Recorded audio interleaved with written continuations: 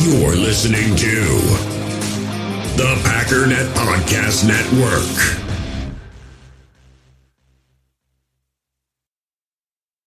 When you need mealtime inspiration, it's worth shopping Kroger, where you'll find over 30,000 mouth-watering choices that excite your inner foodie. And no matter what tasty choice you make, you'll enjoy our everyday low prices, plus extra ways to save, like digital coupons worth over $600 each week. You can also save up to $1 off per gallon at the pump with fuel points. More savings and more inspiring flavors make shopping Kroger worth it every time. Kroger, fresh for everyone. Fuel restrictions apply.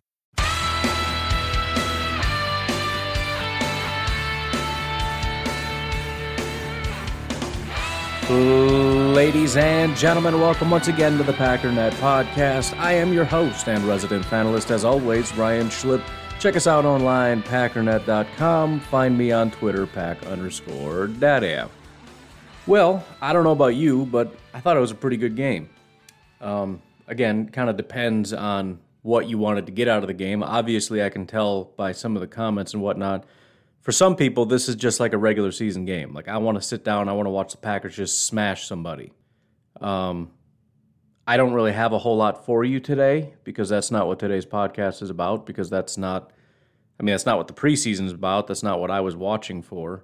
I don't know, there wasn't a whole lot of anger outside of disappointment for a lot of players that, probably are not going to make the roster based on some pretty poor performance down the stretch. But, early on, I thought the Packers looked fantastic. Same thing kind of happened against Houston. Early on, the defense looked great.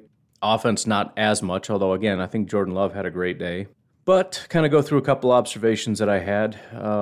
Did go live yesterday, as I said I would. Thank you to those of you who were able to jump on with me. I do stream on YouTube as well as in the Packernet Podcast Facebook page. So if you're around, again, make sure you're either subscribe to Pack Daddy NFL YouTube channel and hit the notification bar so you don't miss it, or do the same thing over at Packernet Podcast Facebook, whichever one you more frequently frequent, and make sure you've got the notifications, because the more people there, the better. Basically, the whole time, I stayed up a lot later than I expected, just conversing, and that's really what I want to do with that page, is converse. I sit here and talk to myself for an hour on the podcast. That's what the podcast is for. I don't want to do that a second time for the video stuff. So the more people over there throwing in comments, the better. But anyways, I was kind of hoping we would have at least some of the more advanced stats from PFF. I wanted to look at snap counts and that kind of stuff, but we'll have to save till tomorrow. These guys are being ultra lazy. They don't even have the Bears stuff up yet. Thought maybe they'd have some kind of an article out at least with... They did have one article about snap counts, but it said Kurt Benkert had 8 snaps, so I don't even know what they're referring to, because that's obviously not correct. He had like 25 passing attempts, so I don't even know what that article is. I don't know if they're struggling financially and they had to fire a bunch of people or what, but it's like, maybe it's just because it's the preseason, but I don't know. Usually at this time, even if there's no grades out, they have an article with some of their early assessments, and you can kind of go through and see, like, this guy did really well, this guy didn't, but whatever, that's fine. I will give you my general impressions, having not been able to see what everybody did or be able to give a lot of details about how much people played, et cetera, et cetera. I do want to get out a couple... Well, you know what? Let's start with the Bears. And again, I kind of talked about this yesterday. I basically feel about Justin Fields the exact same way I did after week 1. And it's just that he looks fine, but there's nothing that I saw that makes me think, oh man, we're in trouble. And maybe it's just that his receivers are terrible and he's got nowhere to go with the ball. I don't know. But he didn't do anything special. I didn't see him do one thing that scared me. Very similar to last week. And it just cracked me up with these Bear fans because, again, it's like I said yesterday on the stream. I feel like Packers and Bears fans are in agreement on Justin Fields. We're both very happy with the pick so far. But I was absolutely cracking up when I think the guy had, I don't know how many incompletions in a row. Couldn't move the ball, couldn't get first downs, couldn't get completions.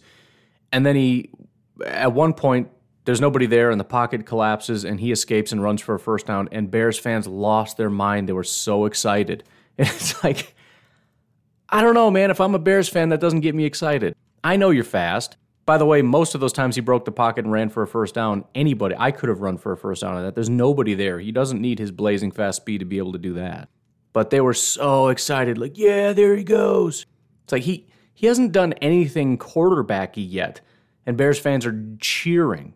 But, and again, I wasn't able to watch every single snap of every single play. I didn't really get to hear the audio, so I didn't hear how gushingly disgusting the announcers were, which I did hear one reference. I didn't hear all the others. But I didn't see a single throw in which I thought, oh man, this guy's going to be real good.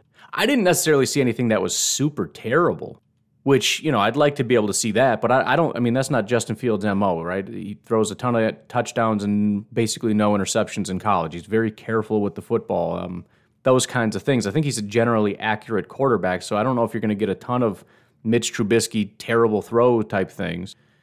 But I just, to date, I don't think I've seen a single throw in which I just thought, man, that was great. Basically, every completion that I can recall, he doesn't have pressure on him, and the receiver is open. Of all the contested, when the defender's nearby, I don't remember any of those being caught. Now, the passes aren't terrible, but at the same time, if the defender's able to break it up, it was either an ill-advised pass or a bad throw. Because either you're not putting it where only your guy can get it, or there is nowhere to put it where only your guy can get it, which means you shouldn't have thrown it. So I can't 100% just put that on the receiver, saying, well, if he had better separation. Well, true, he's not open, so why'd you throw it? Well, maybe there's nowhere else to go. Yeah, maybe, I don't know. But I still have yet to see that great under pressure, falling away, throwing while falling, right into the outstretched arms of a guy who's got a defender draped all over him. I've never seen that throw from Justin Fields yet. I'm guessing at some point in his career he'll do it because just about everybody has at least once. But the bigger issue, again, is the gushing media, and I don't understand it. You don't see it with Zach Wilson at all. Not at all. Zach Wilson was taken 2nd overall. Justin Fields was taken, 12th? Nobody is gushing about Zach Wilson. Basically, the tone and tenor of Zach Wilson is, I don't know, maybe he won't suck. Huh, that's weird. Trevor Lawrence. I haven't heard any comparisons to Pat. I mean, granted, I haven't watched every snap of all the games, but this is one of the most hyped quarterback prospects in I don't know how long, and they won't talk about him. They don't care about him. Trey Lance. I mean, granted, he hasn't played very well, but neither has Justin Fields. I had Jared jot down a couple things that he heard the announcers say. This is the message he sent me on Twitter. He says, I've heard them compare him to Mahomes, Vic, and Tyreek Hill, and that he is the most athletic guy on the field in the same game. I did hear the Mahomes reference. Maybe they said it more than once, but the Mahomes reference that I heard, he was under pressure, he got tripped up, he kept himself from falling down and launched the ball out of bounds, and they called him Patrick Mahomes for that, for stumbling and throwing the ball out of bounds. How stupid can you be? Again, it feels like I'm being biased, but listen, I don't have anything negative to say about the Vikings. I haven't said anything negative about any other Bears players. I haven't said anything negative about the Lions. And I haven't necessarily even said anything bad about Justin Fields. It's not that he's a terrible player. It's just that the hype is stupid. Michael Vick, in what way is he Michael Vick? Because he runs? And again, those runs weren't even that impressive. He got further than most guys would get because he has more speed, but there was no Vic-type play where there's guys all around him and he just blasts out of there and he's somehow like he'd make himself look like a great running back and weaving and doing all that. There's nobody near him. Aaron Rodgers would have done the exact same thing and got first downs on those exact same plays. And Tyreek Hill? In what universe is he Tyreek Hill? First of all, different position. Second of all, nowhere near as fast. What about him is Tyreek Hill? And I didn't hear him say the most athletic guy on the field. I did hear them say he's probably the 4th most athletic guy on his team. But again, they could have said a lot of different things. I don't know. Now, I think they said fastest, so it was probably a different reference. But, I mean, all of this.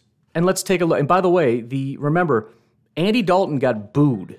They booed him and booed him and booed him because of how terrible he was. Justin Fields come out, and Bears fans are cheering, and he's Pat Mahomes, and he's Michael Vick, and he's Tyreek Hill. Andy Dalton was 11 of 17, 146 yards, 1 touchdown, 1 interception, 86.9 passer rating. Justin Fields was 9 of 19 for 80 yards, no touchdowns, no interceptions, 59.1 passer rating. 59.1. This was significantly worse than his first outing. From a statistical standpoint, anyways. So, he had a 4.2 yard average passing. We had our running game, I believe, was 4.2 yard average, rushing the ball. By the way, Andy Dalton, 8.6 yard average. Mitch Trubisky, which caps this whole thing off, 7.9 average. Davis Webb was 5 yard average. Basically, everybody was better than Justin Fields.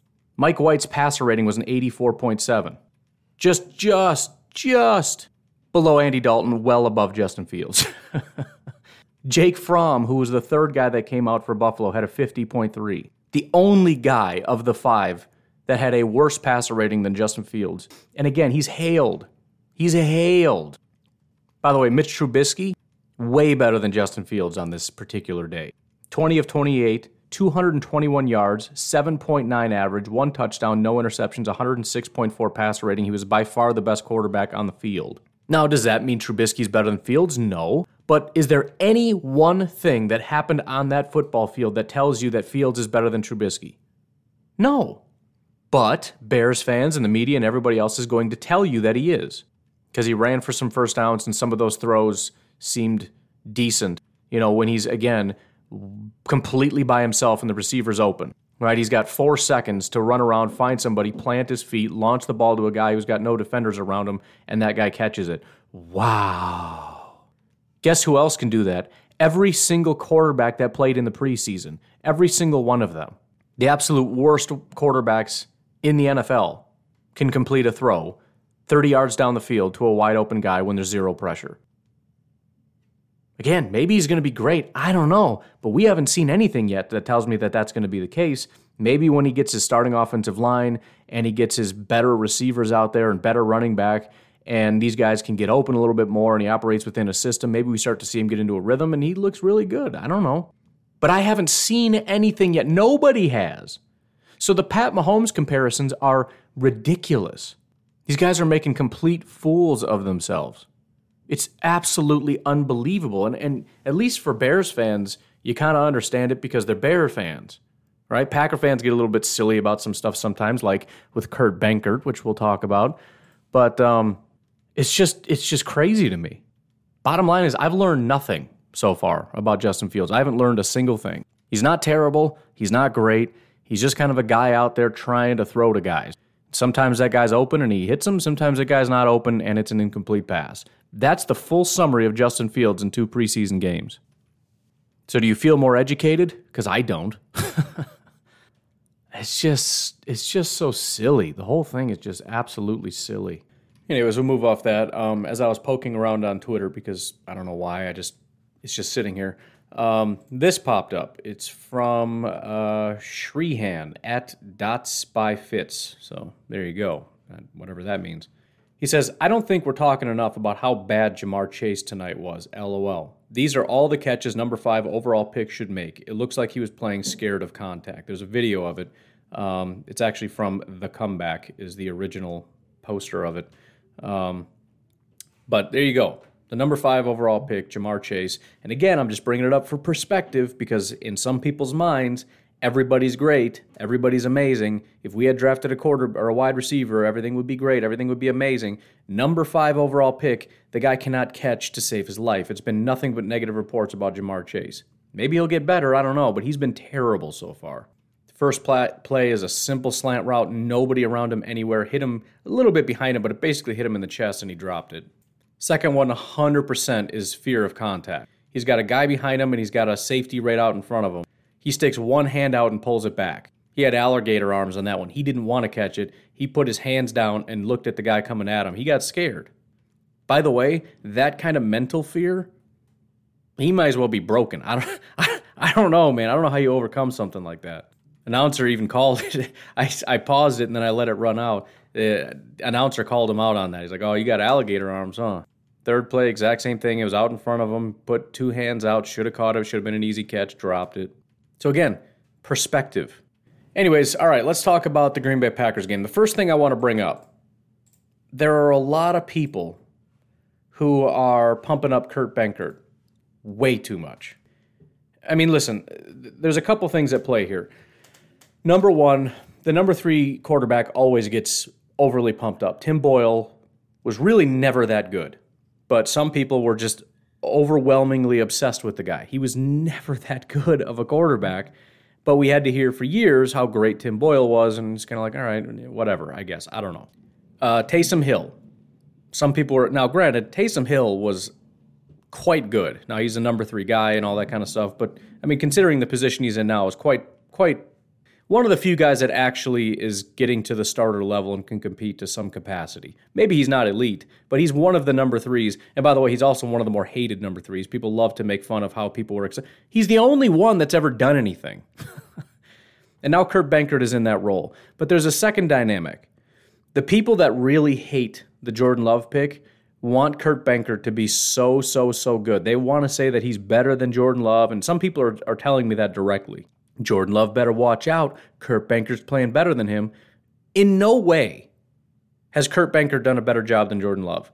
Just to be completely clear,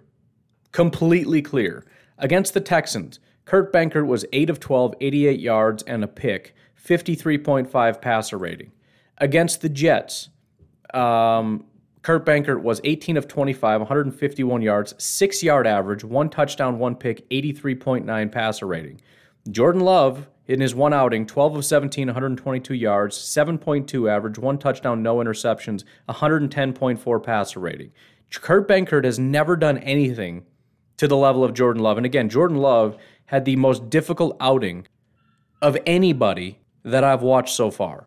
No run game, no blocking, and had a hard time getting guys open, and he still was able to distribute the ball all over the field. If you think Kurt Benkert has been better than Jordan Love so far, I have no reason to trust any of your ability to evaluate anything.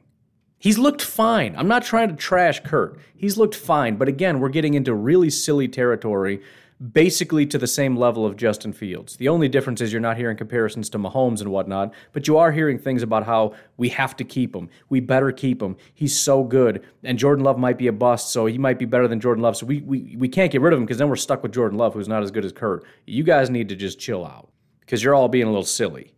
I mean, really, this is he was okay, but an 83.9 passer rating ain't that good. 151 yards, a touchdown, and a pick. Again, looking at the Jets, Mike White, their second-string quarterback. Did anybody think Mike White is basically a starting quarterback? Because he had a better passer rating. Zach Wilson, by the way, 9 of 11, 128 yards, 2 touchdowns, 154.7 passer rating. And again, going back to Justin Fields, how much hype is Zach Wilson getting, who's had 2 really, really, really good outings? Has anybody compared him to Pat Mahomes or Aaron Rodgers or Russell Wilson or, I don't want to say Deshaun because you can take that in a couple different routes, but has anybody compared him to anybody that's halfway competent yet? I've heard nothing. 154.7 is basically a perfect passer rating. 158.3 is as good as it gets. He was 154.7. That is what a good outing looks like. Not 18 of 25, 151 yards, a touchdown, and a pick, 83.9 passer rating. So I like Kurt. He's better than expected. He does a good enough job, especially considering he was up against starters and we had backups in the whole 9 yards. It was great. It was a fine outing. From a number 3 quarterback, cool, and he's a good dude. I like Kurt as a person, so having him hang around as the third quarterback is cool, but anybody who's pumping him up beyond it was a decent outing needs to just relax. And again, you've got those 2 things that are creating this perfect storm of silliness. And number 1 is some people just cannot help themselves from pumping up the number 3 quarterback. And I remember listening to that a while ago on a podcast. It's not just the Packers. It's like this weird phenomena that happens with all fan bases. There's either a backup or a number 3 quarterback that everybody just obsesses with. And it's probably because the number 3 usually goes up against terrible competition and they look really good, and so everybody refuses to acknowledge that and just pretends that this guy's going to be some kind of elite quarterback. I don't know exactly, but just so that's number 1. And then the fairly large portion of the fan base that really hated the Jordan Love pick wants so badly for Kurt Benkert to be better than Jordan Love so that we can just really just dig in with how trash Gutekunst is for making that pick, and we can really just hate the guy for that. So those 2 things are colliding and crashing into each other to create this perfect storm of, Kurt Benkert is so good we have to keep him. 83.9 passer rating. Can we please calm down a little bit? It was fine. It was decent. It was also not super important because Kurt is never going to be the starting quarterback of the Green Bay Packers. Just like Tim Boyle never was, just like any of these guys. Could he possibly be Jordan Love's backup next year? Maybe. We're getting way ahead of ourselves here. But that's the best I can see is him being the number 2. And again, I don't want to have to be this guy. I wish that I could just come out and be like, dude, Kurt had a good day. But everybody's being so silly, I got to come in and be like, you guys are out of your mind. Absolutely out of your minds. I got people sending me articles about how great, and I think the term here was stellar play. Let's Google what stellar means. Featuring or having the quality of a star performer or performers. Stellar, star, you get it? Dealing with stars, guys like Aaron Rodgers and whatnot. The secondary meaning, exceptionally good or outstanding. None of those definitions fit what Kurt Benkert did.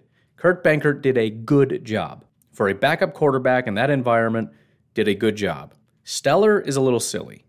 I mean, even Andy Dalton, I think, had a slightly better passer rating, and Andy Dalton was kind of terrible. So it's kind of funny that we can watch Andy Dalton and go, ha, Dalton's trash, and then look at Kurt Benkert and be like, dude, this guy is amazing. Their stats are pretty similar. Similar passer completion percentage, similar yardage, 1 touchdown, 1 interception apiece. I mean, it's very similar. So anyways, those are the two things that just kind of everything, I'm rolling my eyes so hard that they're getting stuck down my throat. Calm down. The only thing I wanted to talk about before we go to the break, Matt LaFleur and Kurt Benkert went to the podium. I listened to most of both of them. I didn't really get anything super interesting out of it. However, since I'm already seemingly in kind of a grouchy mood for some reason, I don't know what else to say, and I've said it a million times now, and I don't know what to do about this. I like believing that Packer fans have great fans. And I don't want to be mean because I'm talking about someone's grandma and someone's grandpa and, little kids and people that somehow don't know better. I don't know how you've been going to Lambeau Field for 50 years and nobody's explained to you how to help the team win. But it's straight up embarrassing at this point. It really is. And I'm actually grateful that it seems like Bears, Vikings, and Lions fans, and just fans in general that don't like the Packers, haven't figured this out yet. Because if they really wanted to trash the Packers, this would be their biggest one. And I know I have Bears and Vikings fans for sure listening, probably some Lions fans. You want to know how to get at Packer fans? It's real simple. Packer fans do the wave while the Packers are on offense. Packer fans on a critical third down are screaming, "Go, Pack, go." And the quarterback has to wave his arms like telling them to be quiet, and they don't. They get louder. And on defense, they all sit down, and if you stand up and cheer, they shush you, unless it's a third down. But again, the game I went to, basically on third, it would be 3rd and 10, and nobody would stand up until right before they snap the ball. But if you stand up otherwise, you're in big trouble, and they're going to shush you and tell you to sit down. So if the defense is out there and it's 1st and 10, and you want to stand up and make a bunch of noise and scream to help your defense, they're going to be mad at you. I'm not going to say general IQ. I'm sure there's doctors and lawyers and brilliant people that go to Packer games. But football IQ has to be hovering around a 50 for Packer fans. It's beyond unacceptable, annoying, ridiculous, pathetic. And listen, kids don't know any better. So obviously there's kids there. It's a fun family environment. They're just playing along. I'm sure I did it when I was a kid. I didn't know. But we have people that go to these games. And the problem is, and I think it's just the way that this is set up, with so many people that have had season passes. They've been going for 50 years. They live in Green Bay, and they've built a culture there. And they've built a culture that started probably in the 50s. And that culture just stays there. And they feel like this is their home, and they set the rules, and they're going to tell you, and they get so annoyed about these young people that buy tickets, and they come in here, and they don't know the rules. And the rules are, you sit down and you be quiet, and when the wave comes through, you do the wave. And they're barely even paying attention to the game, apparently. And when they think they're at home, so on third down, when everybody at home is screaming, let's go, let's go, let's go, they think that they should be screaming, yay, yay, yay, let's go, Pack, go, yeah, yeah, yeah, rah, rah, rah. No. You have an obligation when you go there. I know, I paid my ticket. Fine. You paid your ticket to what? Do you want them to win or not? Because you play an actual critical role in the success of the Packers and the home field advantage of the Packers. The Packers many years ago had to start a Get Loud Lambeau campaign because you guys are so freaking quiet. One of the largest stadiums, supposedly one of the greatest fan bases in all of sports. And they actually have to get out a campaign to get you to make noise when the Packers are on defense. And you know, it's a critical, say, 3rd down, 4th down, goal line situation. And they need the crowd to be very loud to disrupt the other team's offense. And they actually have to get it all over the whatever you call it, the Jumbotron thing, to inform you to please make noise because you're very quiet and you're not helping our team at all. That's embarrassing. You look at the Seattle Seahawks and the Kansas City Chiefs and these other massive stadiums.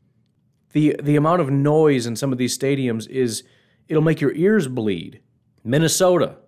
And we have to have people put stuff up on the Jumbotron begging people to please get up and make noise. And for the most part, they won't. Maybe, again, on a 3rd down, they'll eventually get up and they'll clap, or they'll stay in their seat and they'll clap begrudgingly. I don't know, but I don't know, it shouldn't have to be begged, and it should be known as one of the loudest and most raucous stadiums anywhere, just based on capacity and everything else, and it just doesn't happen.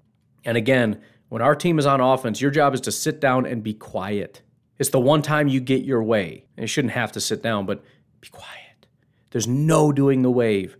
You shouldn't do the wave at all. If you want to do the wave, fine. Wait until they're doing like a field goal, right? Do the wave. That should be a custom. Like in basketball where they have these certain things that people do, whether it's counting or whatever the case is. When the other team kicks a field goal, you do the wave. And you could just have the wave go back and forth, right? That would be kind of funny. Go back and forth in that sort of section over there. That'd be kind of a cool custom. Doing the wave when our team's on offense is a problem because it's distracting. You're distracting your own team while they're trying to play. If you want to goof around and be distracting and not really pay attention to the game and do silly little games outside, stay home. Stay home and play silly games with your family in your backyard. And just put the game on the radio in the background if you're just bored and looking for silly little fun things to do. It's unbelievable that again, you have our coach, and he's done this now like 3 or 4 times, go to the podium and be like, yeah, we got to kind of get him to stop doing that. They keep doing the wave on offense. They keep cheering and chanting, go Pack, go, when we're on offense. And they're not making really any noise when we're on defense, which is when we need the noise. I swear, people are trying to go and make the team lose. Well, it's just preseason. So what? Why are you doing it? It'd be like if you're randomly booing your team. Like, I don't know, it's just a custom we do. Well, it's just preseason. Don't boo your team. Don't do the wave. I don't understand what to do. Maybe they just need to have, like, before games, Matt LaFleur and Aaron Rodgers and whatnot, because, granted, a lot of the older people that, again, have been going there for 50 years are probably not hanging out on Twitter. Maybe they're not on YouTube watching Matt LaFleur's press conferences. They just have fun going to Packer games, and they're not really tuned into these things. You need to have them go out there in the middle of the field, as embarrassing as it's going to be with the other team there who's going to be laughing at us, and it's probably going to be nationally broadcast and everybody's going to laugh at us. It's probably going to be worth it. Have them go out to the middle of the field and get everybody's attention, Matt LaFleur, Aaron Rodgers, all the people that the fans probably care about, and say, okay, listen, guys, you're not allowed to do the wave. It's distracting and it's going to cause us to lose. You cannot cheer. The more quiet you can be when we're on offense, the better. It should be deadly silent in here when we're on offense. You should be able to hear a pin drop. People outside of the stadium, still grilling out in the parking lot, should be able to hear Aaron Rodgers' cadence. And when we're on defense, you should be on your feet, you should be stomping and clapping and screaming and making all kinds of noise, and don't stop until our defense is off the field. Don't wait until 3rd down, don't wait until big situations. You get on your feet, you stay on your feet, you make as much noise as you possibly can. I don't care how you're making noise, you make noise. Do not sit down, do not stop.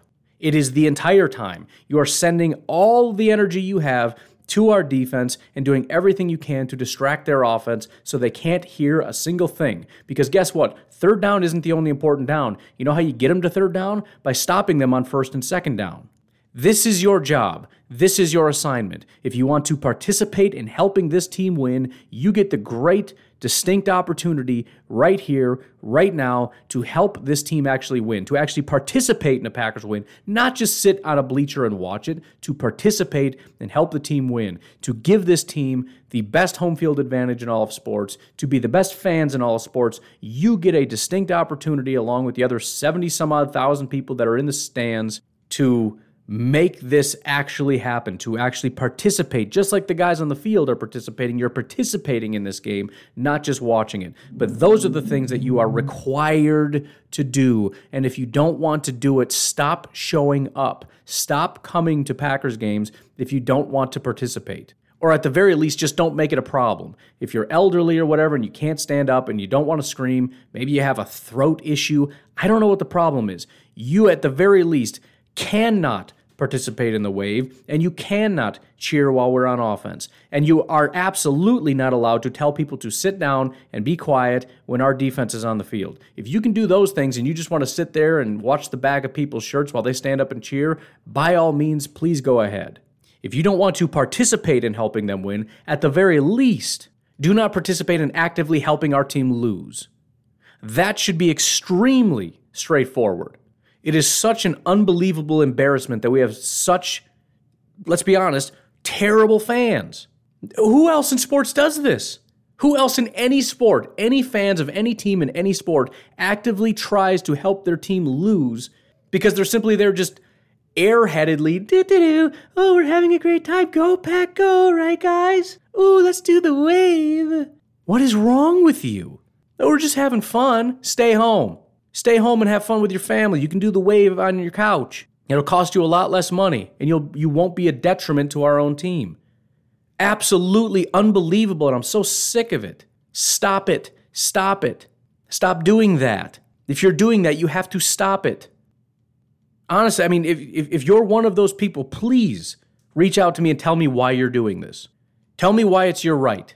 Explain it to me. Help me to understand why you need to do that, why you need to actively hurt the Green Bay Packers, why you pay money to drive to the stadium and help them lose. Explain this to me, because I don't get it.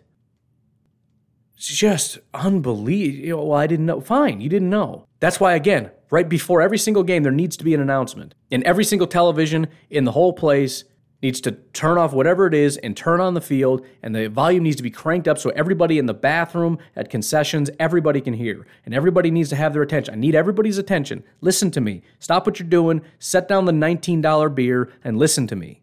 This is critically important. Shouldn't have to do this, but here we are. And you lay out the rules, and there you go. And you should have ushers in the stands who are, the guys that are there to break up fights and all that stuff. If anybody's doing the wave, you scold them, you reprimand them. I don't care. At halftime, have the coach go out again and be like, listen, I told you not to do the wave. If you're seen doing the wave, we're going to escort you out.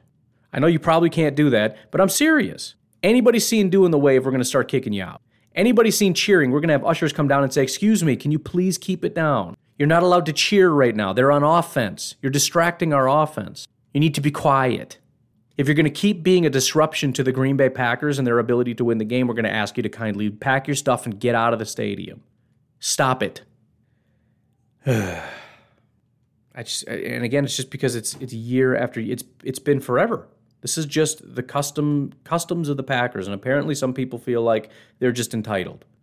And I just am dumbfounded. I don't want to hear anybody talk about how this is the greatest fan base. No, it's not.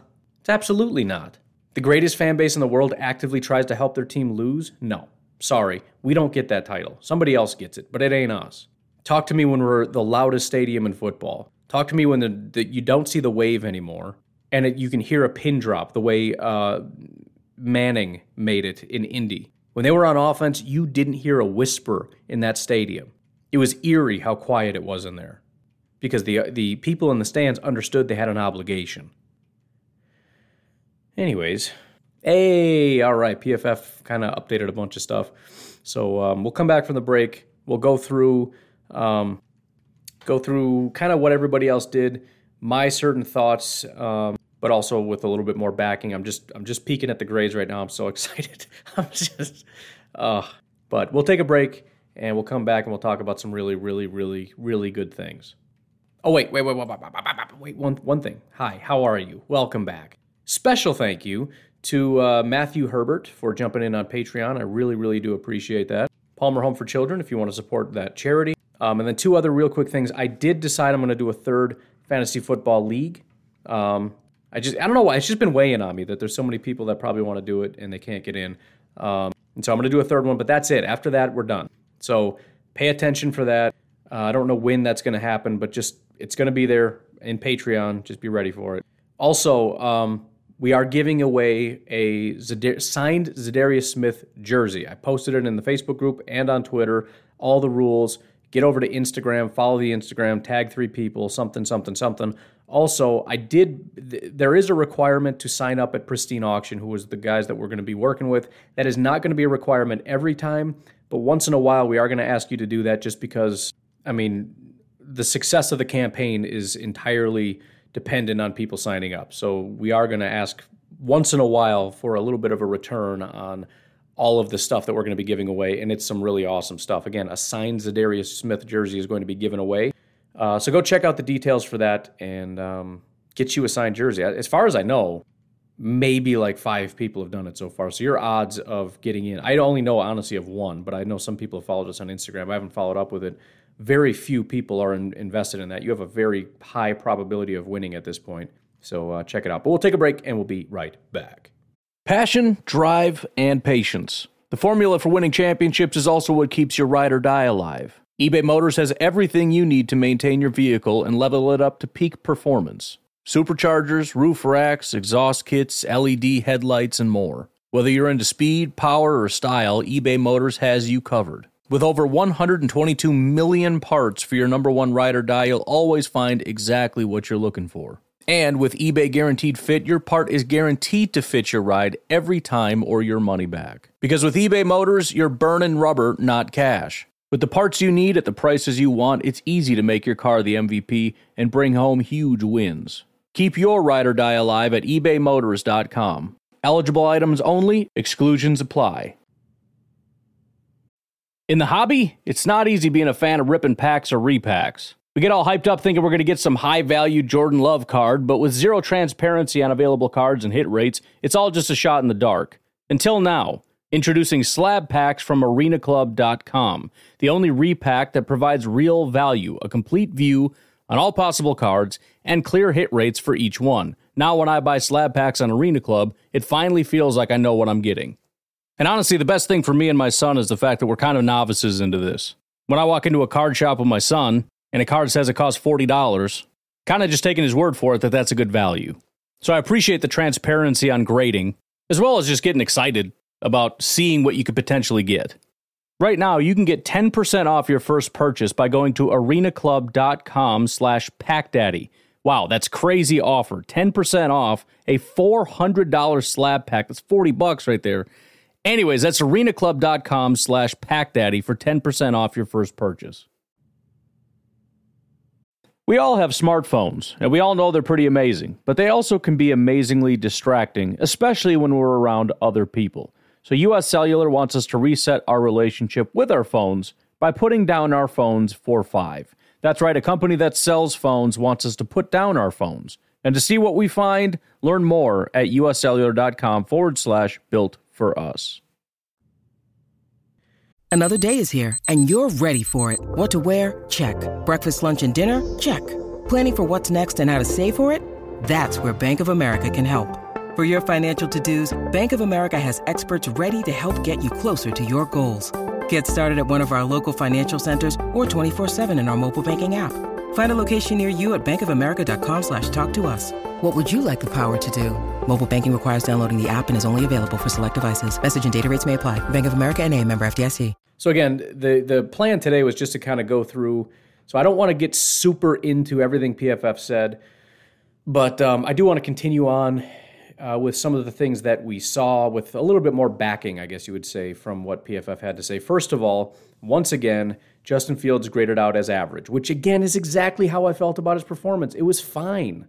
64.8 overall. So he had a 64 overall grade in week 1, 64.8 in week 2. Perfectly exactly average, which is exactly what I said he was. Week 1, I said I thought he was pretty average. He graded out as average. Week 2, I said he looked pretty average. He graded out as average. The difference, though, the major difference, week 1 he had a 70 passing grade but a 47 rushing grade. This week, 77 rushing grade and a 57.4 passing grade, which again, just like I said, the only thing he really did well was run. So he averaged out the same, but really he was a good passer and a bad runner week 1, a bad passer and a good runner week 2. He did have 2 big-time throws, and again, 1 turnover-worthy play, so that kind of factored into things. Again, his time to throw 3.63, which is just unheard of. He's averaged in 2 games 3.69 seconds to throw before he throws the ball. That doesn't happen in the NFL. That can't happen in the NFL. By the way, Justin Fields' grade in under 2.5 seconds is a 55.7 in this past week. He was 3 of 8 for 17 yards. That was his full performance in when he didn't have more than 2.5 seconds, which is generally when most quarterbacks have to unload the ball. 3 of 8 for 17 yards. Everything else that you saw from Justin Fields was when the play got extended. So, again, I'm not going to go on Twitter because Bear fans are going to have a meltdown. They can continue to cheer and get excited. I don't really care. Again, we're both content. Bears fans are so excited. They think he looks great. I'm so excited because he looks completely mediocre to me. Kurt Benkert, 72 overall grade. So, again, he did have a good day. His passing grade, however, was an 83.7. It was quite high. Just his rushing grade was terrible. So, again, this was not quite where Jordan Love was, but it was a good performance. 2 big-time throws, which accounted for 7.4% of his throws being big-time throws. I think, let me see if they define it here. I know I used to know what it was. BTT, where are you? So it says, a pass with excellent ball location and timing, generally thrown further down the field and or into a tighter window. Those are considered big-time throws. They said Kurt had 2 of them, and 0 turnover-worthy plays. Continuing on with sort of general stats here, looking at the running backs, Patrick Taylor, 8 carries, 48 yards, 6-yard average. Kylan Hill, 7 carries, 29 yards, 4.1 average. A.J. Dillon, 4 carries, 28 yards, 7-yard average. Dexter Williams, 8 carries, 22 yards, 2.8 average. Not fantastic there. But again, as I said, well, I keep saying again. I said it yesterday. If you weren't there, then it's not again. I think Dexter, if he made a name for himself, and I'm not feeling super optimistic, but his returns were fantastic. He's the only guy that I've seen that consistently looked solid as a returner. I know a lot of people say Beggleton. I think he had 1 good return, and as I said yesterday, something about the way he runs. He's very tall and lanky and a very upright runner. I just don't think that's going to be very successful, but he had a good return. And then Benkert and Amari Rodgers had a run, which didn't really amount to much. But looking at rushing grades, and this is very, very exciting. Maybe not as much for everybody, but So, for example, Dexter Williams' rushing grade was a 42. That sucks. Sucks a lot for Dexter. Patrick Taylor was a 48, probably largely, even though I really love the way that the guy runs, the fumble really hurt him, right? 6-yard average obviously is not a problem. But I think number one, and I don't know exactly what accounts for this this grade necessarily, but number one, he had some massive holes to run through, and then again, the fumble wasn't great. Amari Rodgers on his 1 attempt had a 65 overall grade. A.J. Dillon, 70 overall grade, 5 yards per carry after contact, because obviously. He actually tied with Kylan Hill, by the way, but we'll get to that. 1 missed tackle force, 1 carry over 10 yards, 2 first downs out of 4, which is incredible, and an 83.3 elusiveness grade. By the way, Amari Rodgers' elusiveness, even though it was just 1 attempt, 160, so quite elusive. Kurt Benkert did not, he had a 29 rushing grade, 72 overall, but 29 overall running grade. The biggest one, though, the highest graded of all of them. So the highest actual rushing grade that I've mentioned so far is a 69.4, which is A.J. Dillon. Kylan Hill, 91.8 overall grade, 91.4 rushing grade. So he only had 4.1 yards per attempt, but PFF watched what he did and said that this guy was phenomenal. And again, a lot of it comes back to a couple different things. First of all, 4.1 yard average, 5 yards per carry after contact. So his 4.1 yards per carry were based on basically negative yardage at first contact. 5 yards per carry after contact. Now, that's not necessarily how that works. It could have just been, one of his biggest runs after contact, although his longest was only 12 yards. But that's incredible. 5. Only 7 carries, he had 5 missed tackles forced. There were only 8 total in this game. Nobody else had more than 1. He had 5. 12 yards was his longest run. That tied the longest run with Patrick Taylor. 1 carry over 10 yards. Again, nobody had more than 10, so he tied for the most with that. So he tied with most carries forced. yards after contact, way more than anybody with missed tackles forced, tied the longest carry, tied carries over 10 yards, also added 2 targets, 2 receptions, 11 yards, 72 overall receiving grade. His elusiveness ranking, 277.8. Now, I don't know exactly how you quantify these things, but generally people don't get over 100. So Amari Rodgers at 160 is quite high. A.J. Dillon at 83.3, that's not a bad number, but for A.J. Dillon, it's quite low. He usually is way higher. He was one of the highest last year. Kylan Hill, 277.8. Just for reference, of guys that played a decent amount, the second highest elusiveness ranking last year was Tony Pollard with 89.2. Nick Chubb is the only one over 100, and he had 130. Just to give you some idea of how the elusiveness thing works. A.J. Dillon's not in that group because he didn't run the ball enough to be ranked with those guys. So Kylan Hill, I don't know if he was the highest graded of anybody. Let me double check. I haven't looked at the defense yet. Yeah, so he is the highest graded player of the entire team, only one of 2 that had an elite grade. Fantastic outing. Looking at receiving now, Malik Taylor, 4 receptions, 66 yards. Amari, 4 receptions, 31 yards. Reggie, 2 receptions, 15 yards. Dillon, 2 receptions for 12. Kylan, 2 for 11. Patrick, 1 for 7. Patrick Taylor, that is. Jay Sternberger, 2 for 5. Crawford, 1 for 4. Dexter Williams, 0 for 1. As far as just receiving grades, again, Dexter was real low, 27.6 receiving grade. Jay Sternberger was next lowest at 49.5, largely because of drops. Patrick Taylor, 56. Reggie Begelton, 56. Daniel Crawford, 57. Amari Rodgers with a 62, so coming in with our first guy being average. A.J. Dillon with a 68.7. Malik Taylor, 71.6. And again, Kylan Hill, our highest graded receiver, 72.1.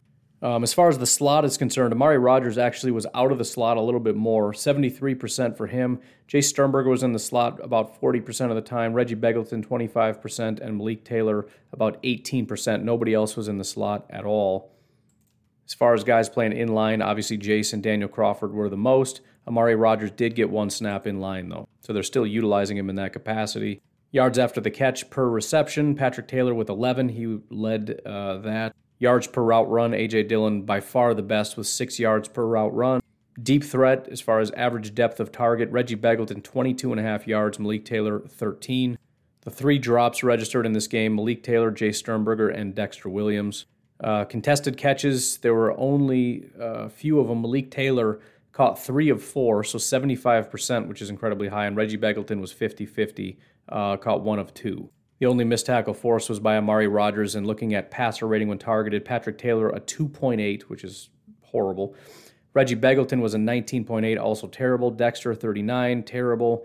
Daniel Crawford 83, Kylan Hill 89.6, A.J. Dillon a 91.7, Amari Rodgers a 92.5, Jay Sternberger a 109.7, and Malik Taylor a 118.8.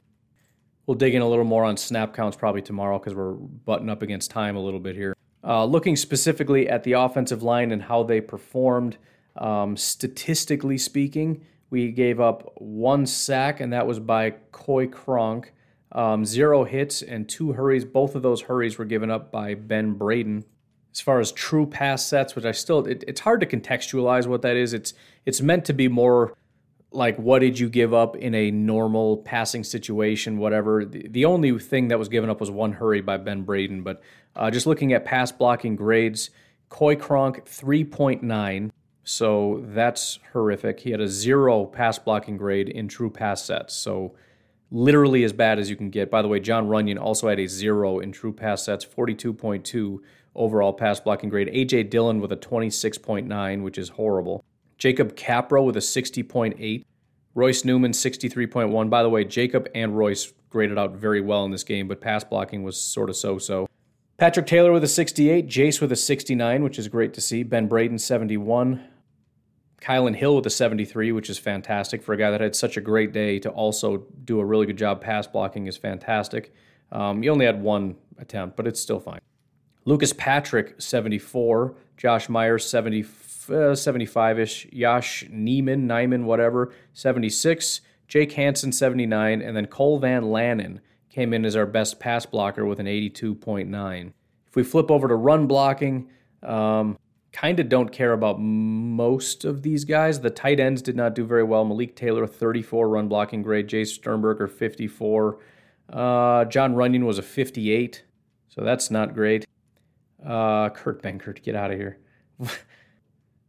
Let's see. Patrick Taylor, surprisingly, actually had a couple blocking opportunities, but just a basic 60. Daniel Crawford at tight end was a 60. Reggie Begelton was a 61. Amari Rogers, 61. Ben Braden, 64. Jake Hansen, 65. Cole Van Lanen, 66. Lucas Patrick, 67. Kaufusi with a 71, which is great to see for a tight end. Yash with a 76. Josh Myers, 76.4. You love to see that. Royce Newman with a 77. Coy Cronk with a 79, so horrific pass blocking, second best run blocker. And Jacob Capra with an 89.4 overall run blocking grade. They actually break it down into gap and zone, not surprisingly. Almost all our guys are better zone blockers than gap blockers, with the exception of Bronson Kaufusi. But in zone blocking, Capra actually had a 90 overall grade. So obviously the run blocking was much better in this game, and it kind of showed. Finally, we'll switch over to the defense. Again, I don't want to get super in-depth, but the defense did not grade out super well. Only 3 players had a 70 overall grade or higher. Those 3 guys were, first of all, good news, Kingsley Keke.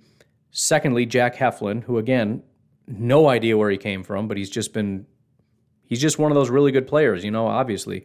And then number 1, the only guy to get an 80, was Josh Avery. Now, he only played 5 snaps at defensive tackle, but still worth noting. That was it. Nobody else had a 70 overall. But again, as far as statistics are concerned, 9 pressures in this game, 1 for Kamal Martin, 1 for Willington Pavilion, 1 for Carlo Kemp, 1 for Kingsley Keke, which is actually pretty solid considering the guy had only 8 attempts. By the way, Carlo Kemp also with 6 attempts. Jonathan Garvin, 16 attempts, 1 pass rush. Jack Heflin, 2 pressures on 13 attempts. What the heck, dude? And then TJ Slayton had 2 pressures on 17 attempts, which is quite incredible. The 1 sack in this game was TJ Slayton. I was waiting as soon as that happened for my phone to blow up and be like, what? I thought the dude couldn't pass rush. What's up? But awesome to see. And then hurries, there were 1, 2, 3, 4, 5. We won't go through it because it's the same guys. Tackles. Henry Black led with 5. I think ESPN only gave him 4, but they said he had 5. Innis Gaines with 4. I thought he did a really good job. He didn't grade out very well, but as far as hitting a couple guys, he had some... See, and this, again, is one of those things where if it wasn't for PFF, I would be like, I thought he had a good game. You cleaned some people's clocks. He had a 40 overall grade, so not great from their perspective. 45 snaps. I'm looking at 2 tackles that he had. And then, I don't know, a bunch of other tackles here. Missed tackles. Kabian Ento with 3 missed tackles. That's pretty terrible. Ray Wilborn, Jonathan Garvin, Innis Gaines, and Kamal Martin each had 1 missed tackle. As far as missed tackle percentages, Jonathan Garvin's 1 missed tackle was his only tackle attempt, so he missed 100%. Ray Wilborn, 50%, Kabian, 43%, Kamal, 25%, and Innis Gaines, 14%. Run stops, there were actually a ton, so they did a great job of tackles that meant a lot. Guys that had 1, Henry Black, Ento, Summers, Shamar, Chris Barnes, Dejon Harris, Jack Heflin, Isaac Yadam, Tipa Galea, Josh Avery, Ray Wilborn. Willington Pavilion had 2, Delonte Scott had 2, Isaiah McDuffie had 2, and TJ Slayton with 3. Looking at coverage, obviously we gave up a ton. Zach Wilson was kind of tearing it up a little bit. The only guys that, nobody gave up more than 2 receptions. So, I'm not going to go through the whole list because there are quite a few of them, but nothing super terrible. As far as yardage, Innis Gaines gave up the most. So he had 2 receptions for 28 yards. That was the most anybody gave up. So not a terrible day for any one person. Innis Gaines also gave up a touchdown. That's why he got picked on so much. He gave up the most receptions, he gave up the most yards, and he's one of 2 people that gave up a touchdown. Ty Summers was the other guy that gave up a touchdown. There was only 1 pass breakup in this game. That was Eric Stokes. You love to see it. Passer rating when targeted, 4 guys were over 100. Henry Black, Oren Burks, Innis Gaines, and Ty Summers. Ty Summers, 158.3, so he was not stellar in coverage by any stretch of the imagination. We'll do a couple highlights here. Run defense, guys that graded out well, Josh Avery, Yadam, Ty Summers, Chris Barnes, Jack Heflin, Henry Black. Pass rush only, we'll do 2. Jack Heflin with a 70 and Kingsley Keke with an 83 overall grade. Very, very impressive. Coverage, you had three guys, Shamar, Tippa, and Ray Wilborn graded out really well in coverage. And because I'm sure some of you guys are very, very curious where Eric Stokes ranked, he had a 63 overall grade. He graded out fine, 62 in coverage, 72 tackling, 60 in run defense. So average outing for him. But he only played 12 snaps again. So again, they're not giving him a lot of opportunities out there. And then real quickly, we'll look at special teams. Guys that did a terrible job, Isaiah McDuffie and Dijon Harris. I'm actually surprised. McDuffie is the one guy that I saw made a play on that first kickoff. But again, he had 15 opportunities. I saw one where he did well. Guys that did a good job, Kamal Martin, Carlo Kemp, and Jonathan Garvin are the three that got praise. And this is on kick return, kick coverage, those kinds of things, not necessarily returns and whatnot. We'll get to that right now. Looking at return grades, Reggie Begelton, 67, Dexter Williams, 63, Amari Rogers, 60, Kylan Hill, 59. As far as the statistics, Reggie Begelton, 2 returns, 35 yards, 17.5 average, 28 yards was his longest.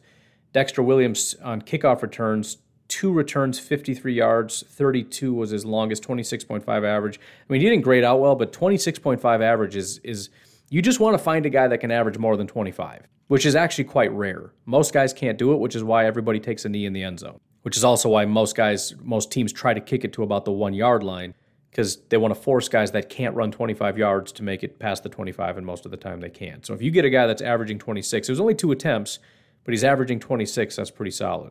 And then Amari, 1 return, -1 yard. That's terrible. Kylan, 1 kickoff return for 12 yards. And then kicking grades, J.K. Scott, 60 overall grade, so average, which, again, most of these kickers are average. J.J. Molson had a 60 overall grade. Mason Crosby, 62.3. Crosby just nailed 2 of 2 extra points is all he came out to do. J.J. Molson, he did the kickoffs, 3 attempts, 65 yards. Nobody cares. J.K. Scott, 4 attempts, 163 yards. He averaged 40.8. His net was 40.3. His longest was 51 yards. He kicked 1 inside the 20. Only 1 was returned for 2 yards. He kicked 1 out of bounds. 2 of them were fair caught, and his hang time was 4.6, which is just otherworldly. So everybody's mad at J.K. Scott. Everybody says he's going to leave. I understand one of the punts was short, but, I mean, you got a guy that had a 51-yard kick, and his average hang time was 4.6. That ain't bad. I get that he's not doing good enough, and it's the inconsistency, as was pointed out yesterday, is really his biggest thing. It's not that he doesn't have good punts. It's that 1 in 4 that's just like, what the heck was that? I get that that's the main problem, but, I mean, again, the call's for his head. It's just not going to happen because if we go out and get somebody else, they're going to be significantly worse. They're going to be more inconsistent, and they don't have the upside that J.K. Scott has. So, I mean, you can keep screaming about it, but I don't think it's going to happen. So, whatever. Anyways, man, again, it was a good day. Great. The offensive line came through. Kylan looked fantastic. Again, defense didn't have the greatest outing, but the Jets, I'll use the caveat that they had most of their starters out there. There are some people who are really angry at the performance of the defense. It's the Jets starting offense against our third string guys. I mean, it's not a reflection of your defense when it's literally not our defense. It's not. Our defense is Amos and Savage and Jair and either King or Stokes and Kingsley Keke and Kenny Clark and Za'Darius and Rashawn and Preston. And none of those guys plays with the exception of 4 snaps by Keke. That is our defense, and those guys didn't play. Some of our linebackers did a little bit. Campbell didn't play, and Barnes just played a handful of snaps. Lowry, I don't think, played. Sullivan didn't play. Aaron Jones and A.J. Dillon and DeGuara. Well, Dillon did a little bit. DeGuara and Jones and Rogers and Tunyon and Lewis and Billy Turner and Elton Jenkins and David Bakhtiari and MVS and Devontae Adams and Randall Cobb and Alan Lazard and Devin Funches. They didn't play. This is not our football team. So again, getting upset about the fact that we lost and the way that they played, yeah, I mean, if you took our backups and turned them into an NFL team, they wouldn't be great. I can't imagine that would be stunning news to you, but whatever. Anyways, I got to get going. You folks have yourselves a fantastic Sunday. I will talk to you tomorrow. We'll dive into some things a little bit deeper. Have a good one, and goodbye.